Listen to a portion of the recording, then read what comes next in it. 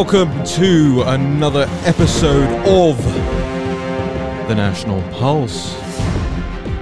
I'm Raheem Kassam, Editor-in-Chief of thenationalpulse.com, joining you on Wednesday, February the 24th, the year of our Lord 2021, coming at you from Capitol Hill. And finally, we can say a sunny Capitol Hill. Feels like winter has dragged on and on and on. Of course, it doesn't help that the Capitol is still occupied. You still have the razor wire, still have the troops. I think it's day 48 of the occupation of Capitol Hill.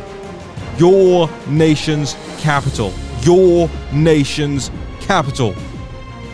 I cannot stress this enough, ladies and gentlemen.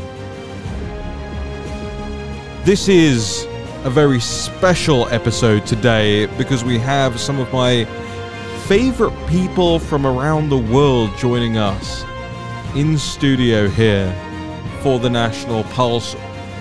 Jerome Riviere is a member of the European Parliament, and we're going to talk to him right now about all things populist, nationalist, and what is going on around the world. Jerome Riviere, member of the European Parliament, thank you so much for joining us here in studio.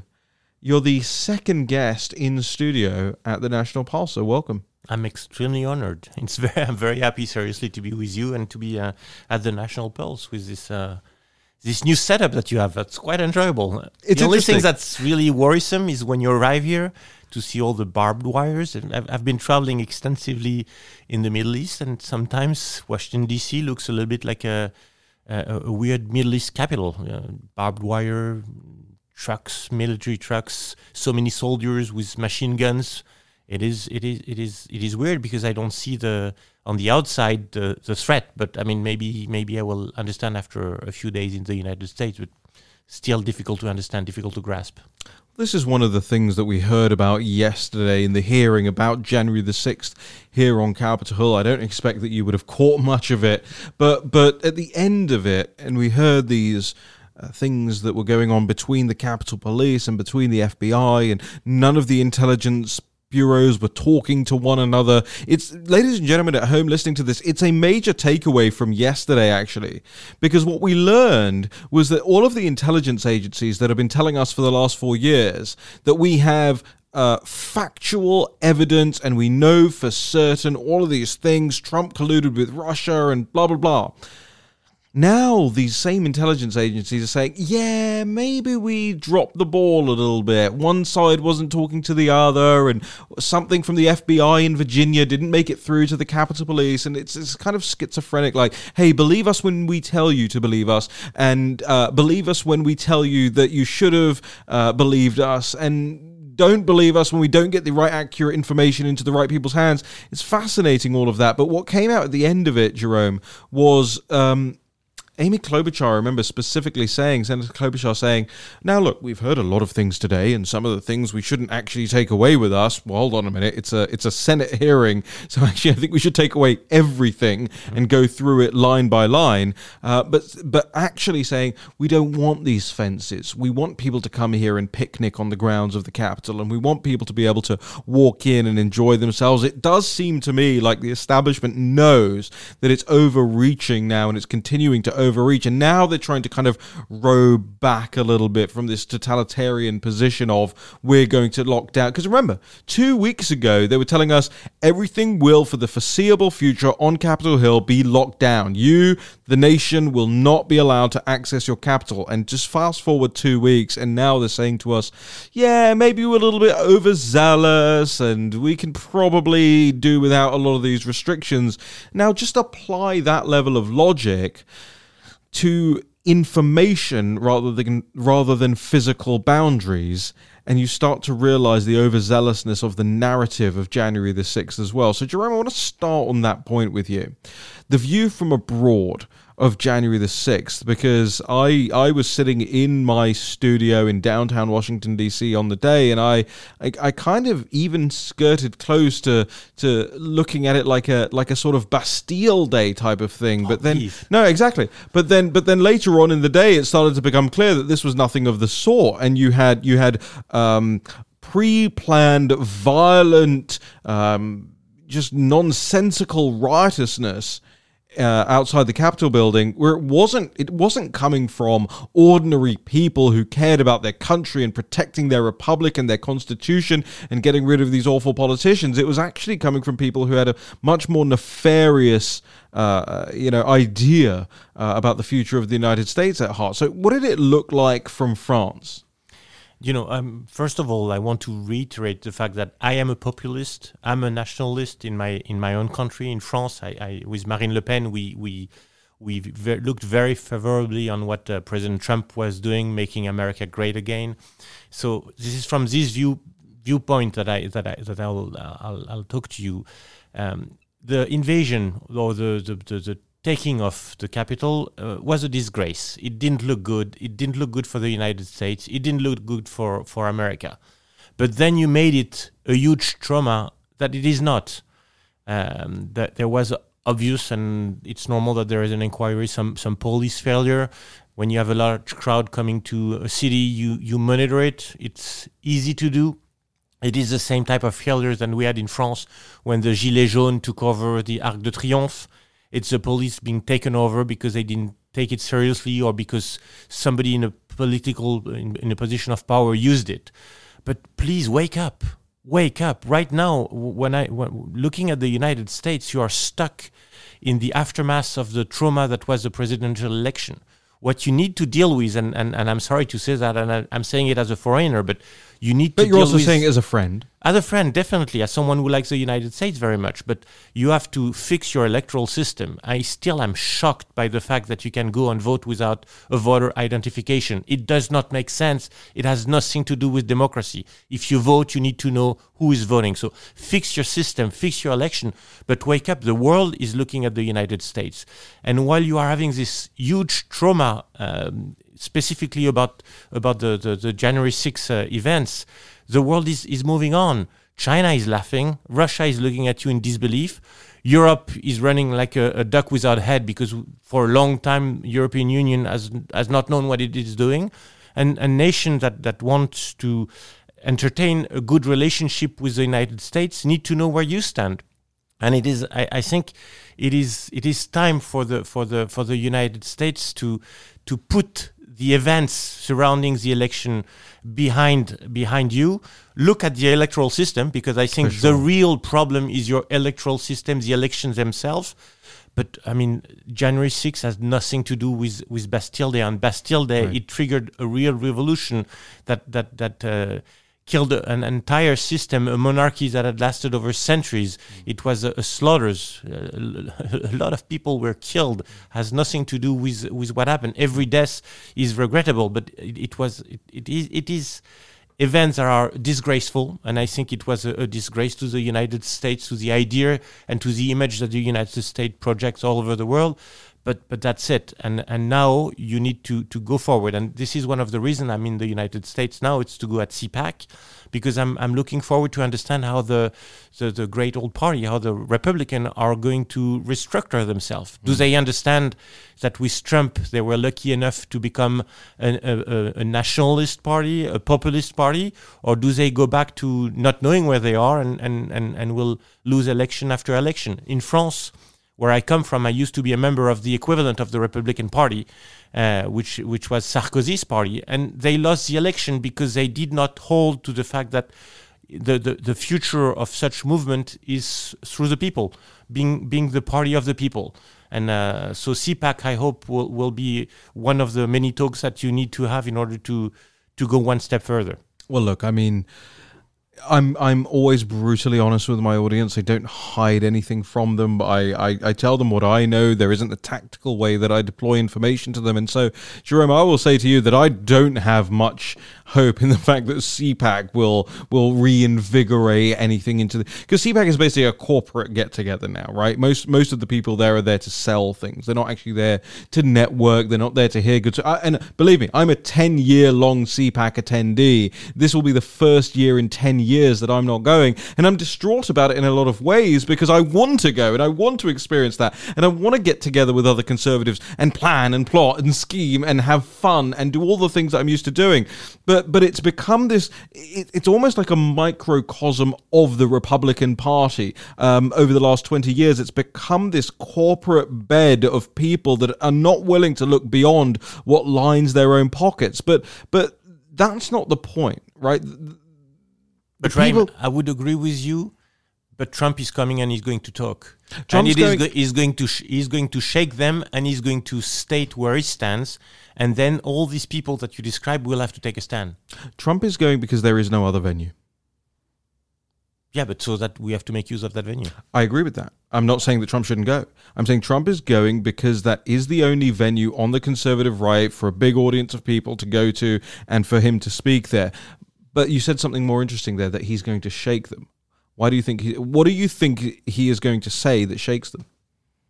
First of all, what I hope is that he's going to say that he's staying with a great old party, that he's a Republican, and the step further is that the Republicans are Trumpist, and that the future of he's going to assert his dominance over the party. So, as a foreigner, I not that I don't care about him, but I care about his ideas and policies, and the policies of making nation state vigorous again is what I believe in. I believe that we need to be able to entertain relation between nations.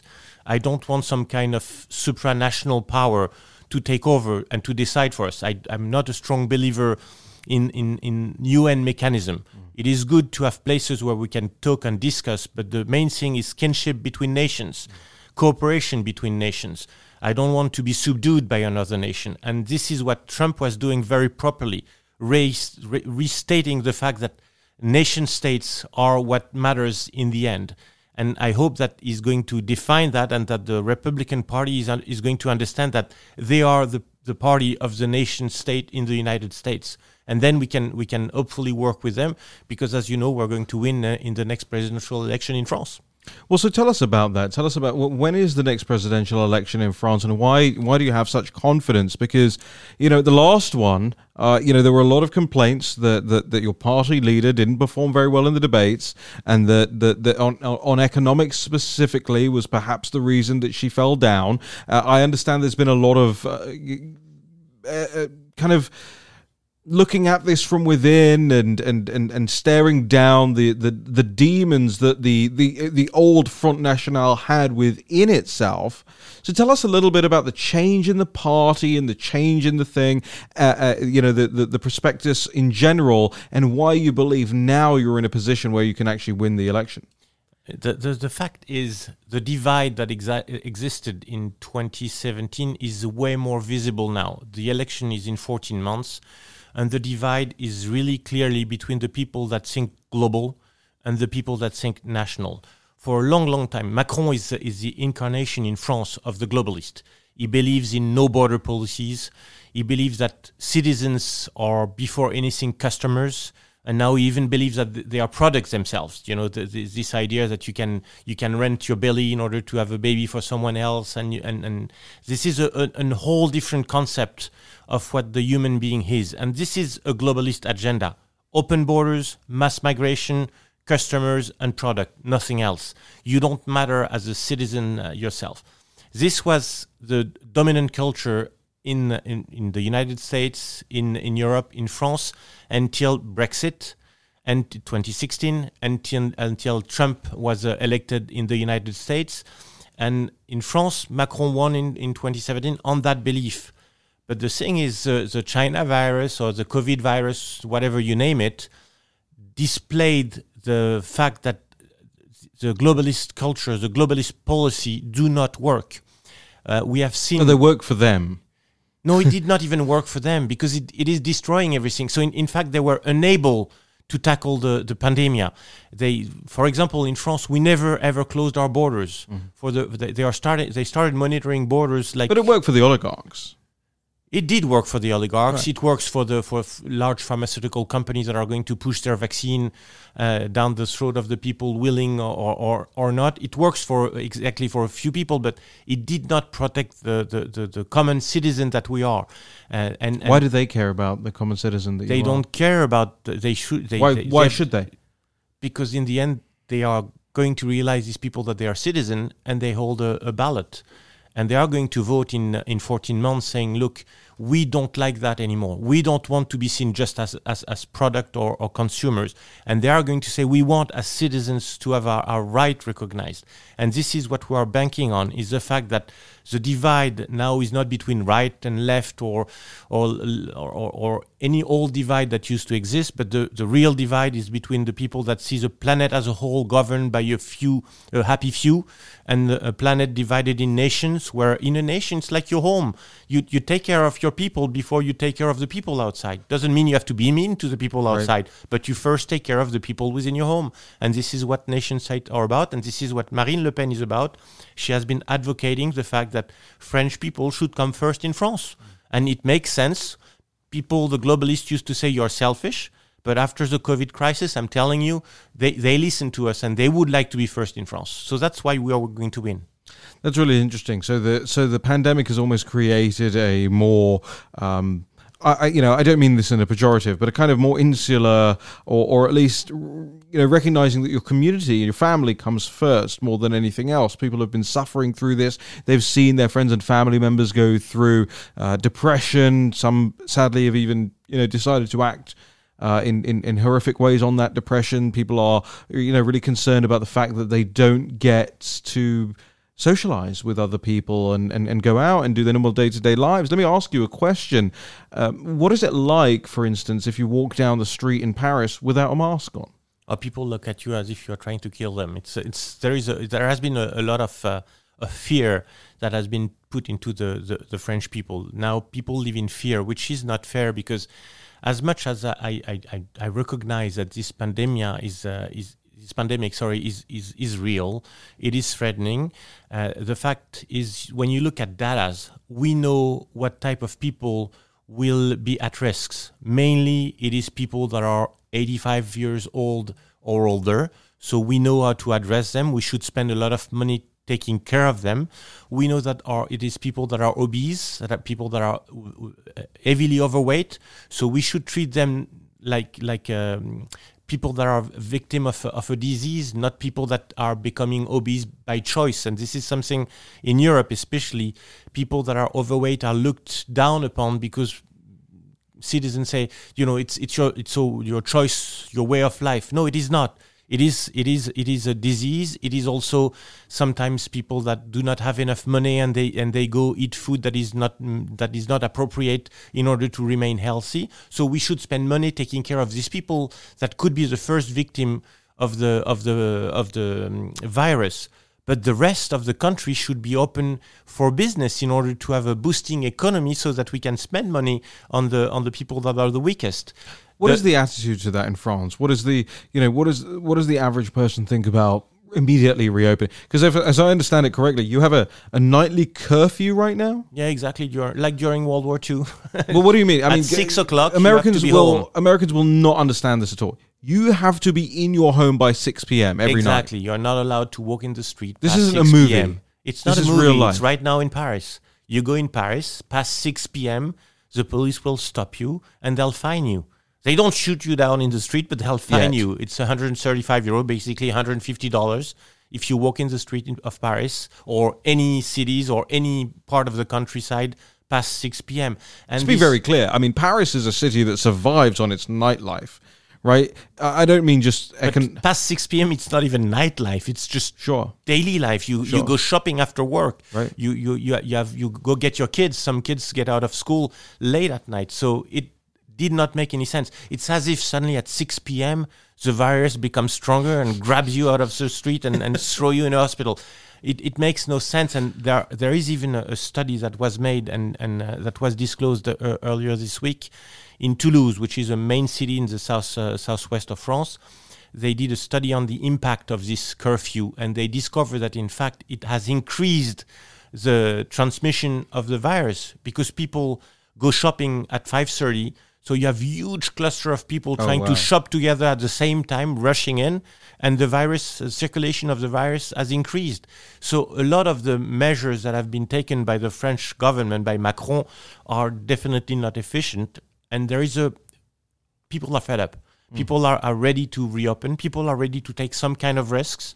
They want to be generous with the part of the population that is under risk. Yeah. You know, you are willing to spend that money, but you cannot cancel a whole generation of other people just because some of the French citizens are going to be at risk.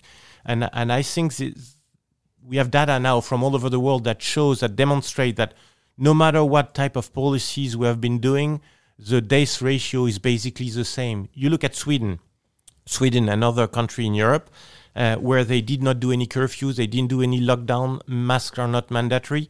The death toll basically is the same. So the peak has been different, but the death toll is the same. So the key point is, do we have enough ICU beds? So nations should really buff up their capabilities to have people in ICU beds. And do we have treatment? In France, believe me or not, but we do not have any treatments. In the United States. What do you mean we don't have any treatments? The medical. You mean the therapeutics? No therapeutics, none whatsoever. They have banked on the fact that everybody should get a vaccine, but then they don't believe. What happens? Well, hold on.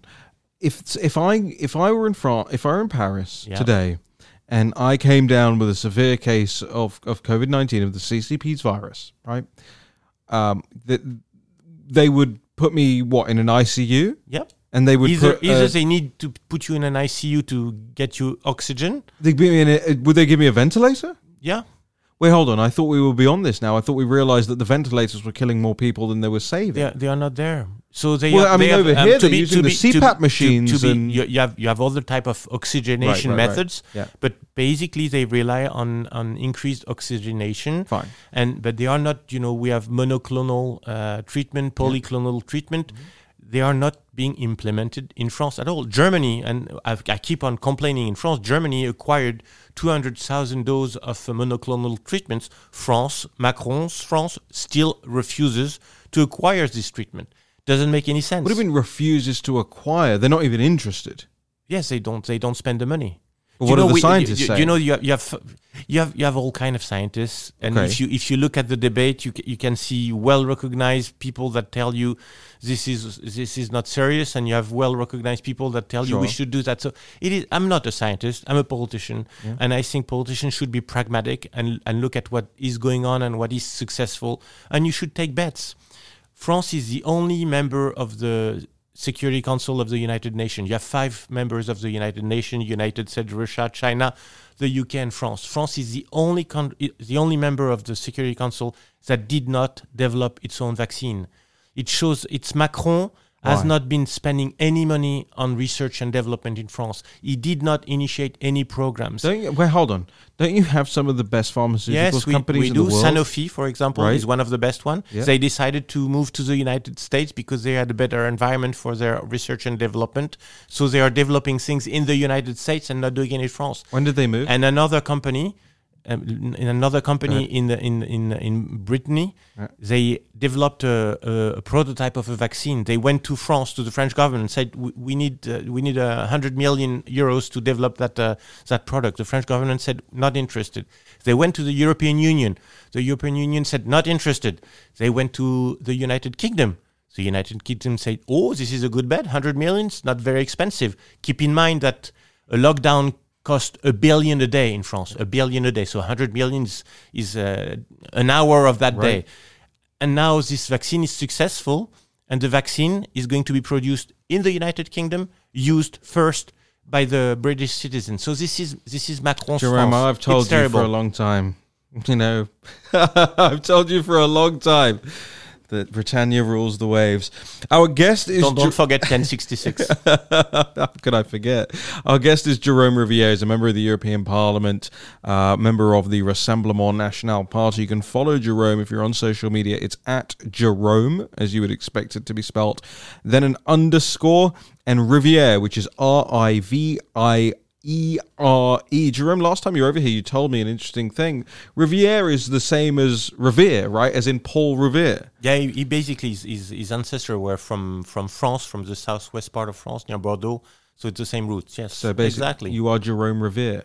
Exactly, I'm coming with my lantern. Yeah, and you're saying the British are coming. The British Reds are coming. You know, that's why I'm across from you. This is with my lantern. I got to tell you, Jerome. One of the reasons I love to hang out and converse with Jerome so much is that we have this British-French sort of semi-hostility and banter with almost every conversation we have. He's a fantastic source of information. I want to make sure that you're all following him. It's Jerome_Rivière. I'll make sure that along with the Twitter and all of that, I will put his social media handle in the description on the podcast for you as well.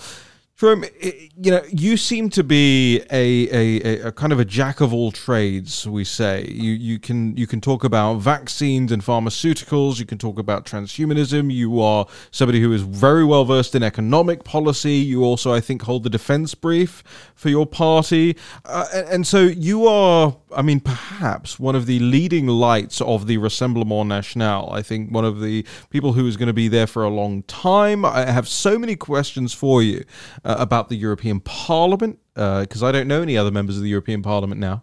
Now that the British now that Nigel's gone, you're my source in the European Parliament. But I want to ask you first. We'll get onto the European Parliament and how it behaves and how it acts and all of this. But I think an American audience, we have a slightly larger, we have an Anglosphere audience and many Australians and Brits and Indians and beyond listening to this podcast. So first, there are three things really that are on the forefront for them, and the first one is mail-in ballot fraud and mail-in ballots in general. Now, you talked about moving on from the last election, but you caveated that, right? You said you got to move on in terms of moving on from the trauma of it, but you also have to get a grip on your electoral system. Tell us a little bit about France's electoral system, its flirtations with advanced voting. You mentioned this morning on the War Room that there is now a new flirtation with this, but actually I think you kind of as a nation rejected this once upon a time, right?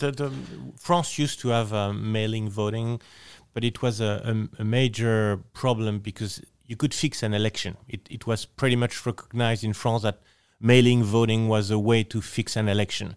So in 1975, we by fix you mean rig? Rig, yeah, right, to have an unfair election, to cheat, to make sure that it is not necessarily the person who gets the most regular vote that gets elected. So in 1975, the government decided to pass a law prohibiting mail-in voting and making sure that, in fact, the system is very basic. If you want to vote, you have to come in person. You have to show some type of identity proof to know who you are, and you can vote. Or you can have a proxy, but it's one proxy maximum per person. And in order to have the proxy, you need to go through a quite complicated system that goes through either the police or the city hall. And the point being that it's one person, one vote.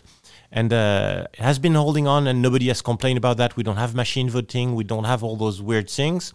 But the thing is, Macron, who is a true globalist, looked at the U.S. election, and he noticed that you can do a lot of things with mailing voting. You can have a lot of gray areas. And last week, at 10 p.m. on the Senate floor, his government introduced an amendment to a law that had nothing to do with that, some type of filibuster amendment.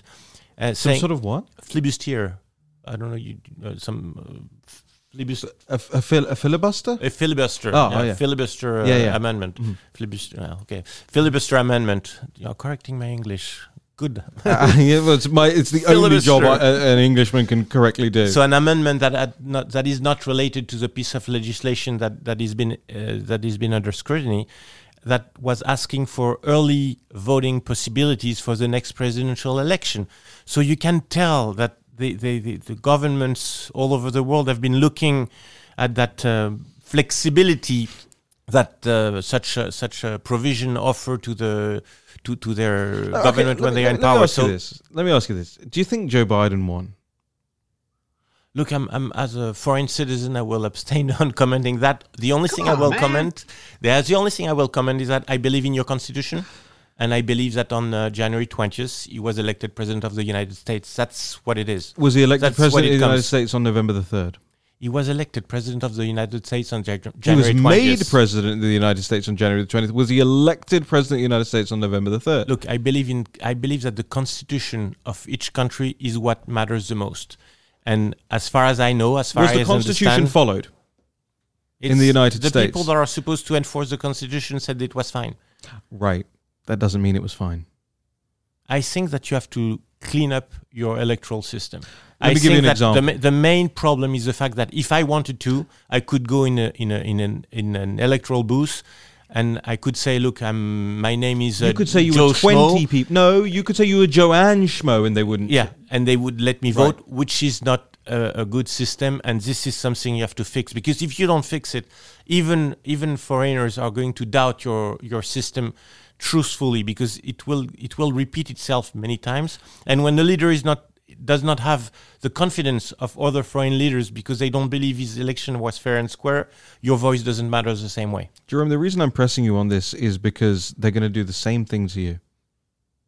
Oh, I know that. The social media are going to do that. We have the entire system against us. But we also learn from example. So we are fighting very hard against this change of election practice. What if you lose that? We won't lose that because I don't believe we will lose that. I think it is under a lot of scrutiny. Even the mainstream media in France have felt that it was a bad battle to engage because of the commotion it created in the United States. So it's too much an opportunistic movement. It's too close to the US election. So if it were 2 years from now, maybe they would have a window in order to do that. Right now, I don't believe they have such a window. So you don't think they will do advance voting for this next election? No, I don't think they will be able to do advance voting. But I'm much more worried about social media. And I think we have to fight back against this coup made by the social media. The fact that a sitting president is banned from being able to express itself on Twitter or Facebook does not make any sense. It's a coup made by these people. And this is when we have to assert the fact that the rules of a company, whichever company it is, are below the constitution of a country. So in your constitution in the United States, free speech is something that has to be respected, and definitely Twitter should have some repercussion because they did not respect free speech, and they have absolutely no right of taking a sitting president out of the conversation with the Americans. And we see the same thing in France. We have a lot of our leaders that are slowly being taken out of Facebook. First time for a couple of hours, then a couple of days, then a couple of weeks. You're talking about elected officials? Yes, elected officials. So it's happening all around the world? It's happening all around the world. European countries, some of them are fighting back. Poland has taken some legal action. Austria has taken some legal moves. And we are requesting with Marine Le Pen, we are requesting a stronger scrutiny of the people that hold position in such social media, that to make them accountable when they turn somebody off. And we want to be able to have a capability to go in front of a trial, to go in front of a jury. Because right now, when they turn you off, when they ban you, there is nothing you can do, which is not it's happened to me enough. Yeah, and it's not a normal state of affairs. So we see it as a threat, and some globalists, or the equivalent of rhinos, they are not full-fledged globalists, but they are in between. They are people worried in that your former party. People in my former party, they are slowly getting worried that it might happen to them too. So the point is, as much as I believe in capitalism, I don't believe in financialism. And right now, what you have is not capitalism anymore. It's a very little number of people that are ruling because they display amounts of money that are larger than some states, and they have to be dismantled. I truly believe that as much as AT&T used to be dismantled to do the bells in the United States, companies such as Facebook and Twitter need to be dismantled in order to have They're far more powerful than the bell system ever was. So they need to be dismantled the same way. So but the Bell system was a predominantly American system. We're now talking about an international cartel, oligarchy, whatever you want to call it, right? So have you been following the situation in Australia at all? Australia, no. So Facebook removed every Australian news outlet from the Facebook app and website last week because the Australian government was trying to force the social media companies to pay for the news items that they pulled from news sites. The tax, right? Yeah. And Facebook turned around and said, F you, we're just taking Australia offline. Effectively, any Australian-owned or created media source was no longer on Facebook. I think it was a period of like 3 or 4 days that this thing lasted for. But it was a show of force from the social media companies that, hey, we can't just... It's not just that we can unperson people. We can uncountry countries. We can unnation nations. Effectively, Australia was deleted from this entire infrastructure. It was 40% of Australians got their news from Facebook. I mean, that is a contemporaneous figure. And they suddenly found that no Australian news outlets were available on the Facebook app. Now, you may say caveat emptor, right? Is that the people should buyer beware. The people should know before they engage in Facebook and using Facebook as their news outlet that this is a private company and they can take whatever things they want to further their business in any way they want. The difference being, however, is that these big tech companies are protected. They're protected by legislation. They do deals with governments. They benefit from government contracts. These aren't private businesses, like you say. This isn't capitalism. This is corporatism, right? Yeah, and also, but we have to name the blame. And as much as I think that Donald Trump was a good president, not only for the United States but for the countries that the United States dealt with, I think he made some terrible mistakes. And by refusing to deal with social media, by refusing to acknowledge the fact that they were a threat, he put the United States, himself, and the rest of the world at risk, because the fact that Twitter was able to ban him was it's a bad move for the entire world. He knew, and he should have acted upon it. I think that's right. I think he was told by a specific set of advisors. It's a topic for another day, that it wasn't a priority. I was at the White House's social media summit. I know what it was supposed to be at the outset, and I know what it turned into, which was basically a means by which to make social media influencers feel loved and appreciated because they got an invite to the White House, rather than actually tackling the issue from a legislative perspective. Jerome, because in the end, it is people that are on those social media. And as much as you say you cannot do anything with Twitter and Facebook, that's not true. You can grab these people. You can grab the CEOs and you can put them on trial. You can't. I think you absolutely can. We can put them on trial and let them know, look, you have made moves that are not constitutional. So you are going to be accountable for that. And they have a lot of money, so they can pay fines. We have to make them accountable where it hurts them. Can I get you to break some news here and make a pledge here on this podcast that if Marine Le Pen does win your election, that you will see to it that, or at least do everything in your power that you can do. I don't know if you're going to be a government minister one day or whatever, but do everything in your power to make sure that the social media companies are held accountable? In France, we will, not only will I make sure, I don't expect you to do it in America. I know that this is one of Marine's pledge. She's very serious about that, not only because it is our future that is at stake, but also because she believes, and we believe, that we are the party of freedom in France.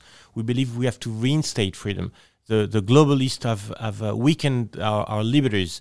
The pandemic has been the opportunity for them to restrain the freedom of movement, the freedom of speech, the freedom of everything. So we are running on a platform of the party of freedom with Marine Le Pen. So definitely it will be a major task that she will handle. Natalie, that's some breaking news right there. So we've got to get that up on the website right now. Jerome Riviere, member of the European Parliament, the president of the Identity and Democracy Group. Just before we go, and I know this is a very tough issue to fit in the next 5 minutes, but I want to ask you this flat out. Is France, you talk about France, is there a France still? Yes, of course.